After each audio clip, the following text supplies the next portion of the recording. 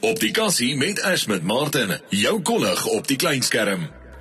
Dis weer tyd vir Op die Kassie en vanaand gesels ek saam met 'n fantastiese aanbieder, Deoudoné van der Merwe, oor die fantastiese rugby vasvraprogram Koppestamp op kyk net te sien op kanaal 144 Woensdae om 8:00. Goeienaand, Deoudoné, hoe gaan dit met jou? Hallo, Ashwin, gaan baie goed, dankie met jou. Man, dit is vir my lekker om saam met jou te gesels. Kyk, ek is opgewonde. Kyk, ek weet nou baie min van sport af, maar vertel gou vir my bietjie van hierdie fantastiese formaat. Wat maak dit anders en waaroor gaan dit eintlik? Wel, soos jy weet, het ons nou op pad na die wêreldbeker toe in Frankryk. So ons is besig om 'n rugby liefhebberprogram aan die gang te maak. Dis 'n rugby speletjiesprogram en hoe dit werk is, daar's 2 spanne met 'n kaptein en 'n onderkaptein in elke span en dan vat ons hulle oor 'n uur deur 6 speletjies. En dit is nou van algemene kennis speletjies tot TV skeieregter of daar self speletjies wat net, ek dink dit is pure luck dat hulle dit reg kry.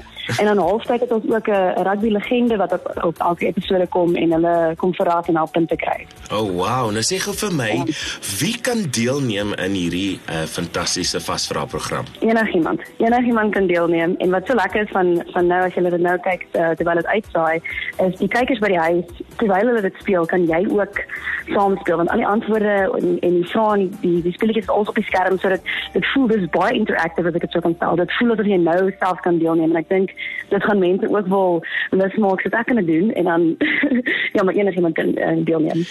Kan ek vir jou vra, hoekom dink jy is so 'n tipe program nodig vir die Kassie of vir die mense? Wel, die vraag is hoeveel Afrikaanse rugby speletjies program is daar buite?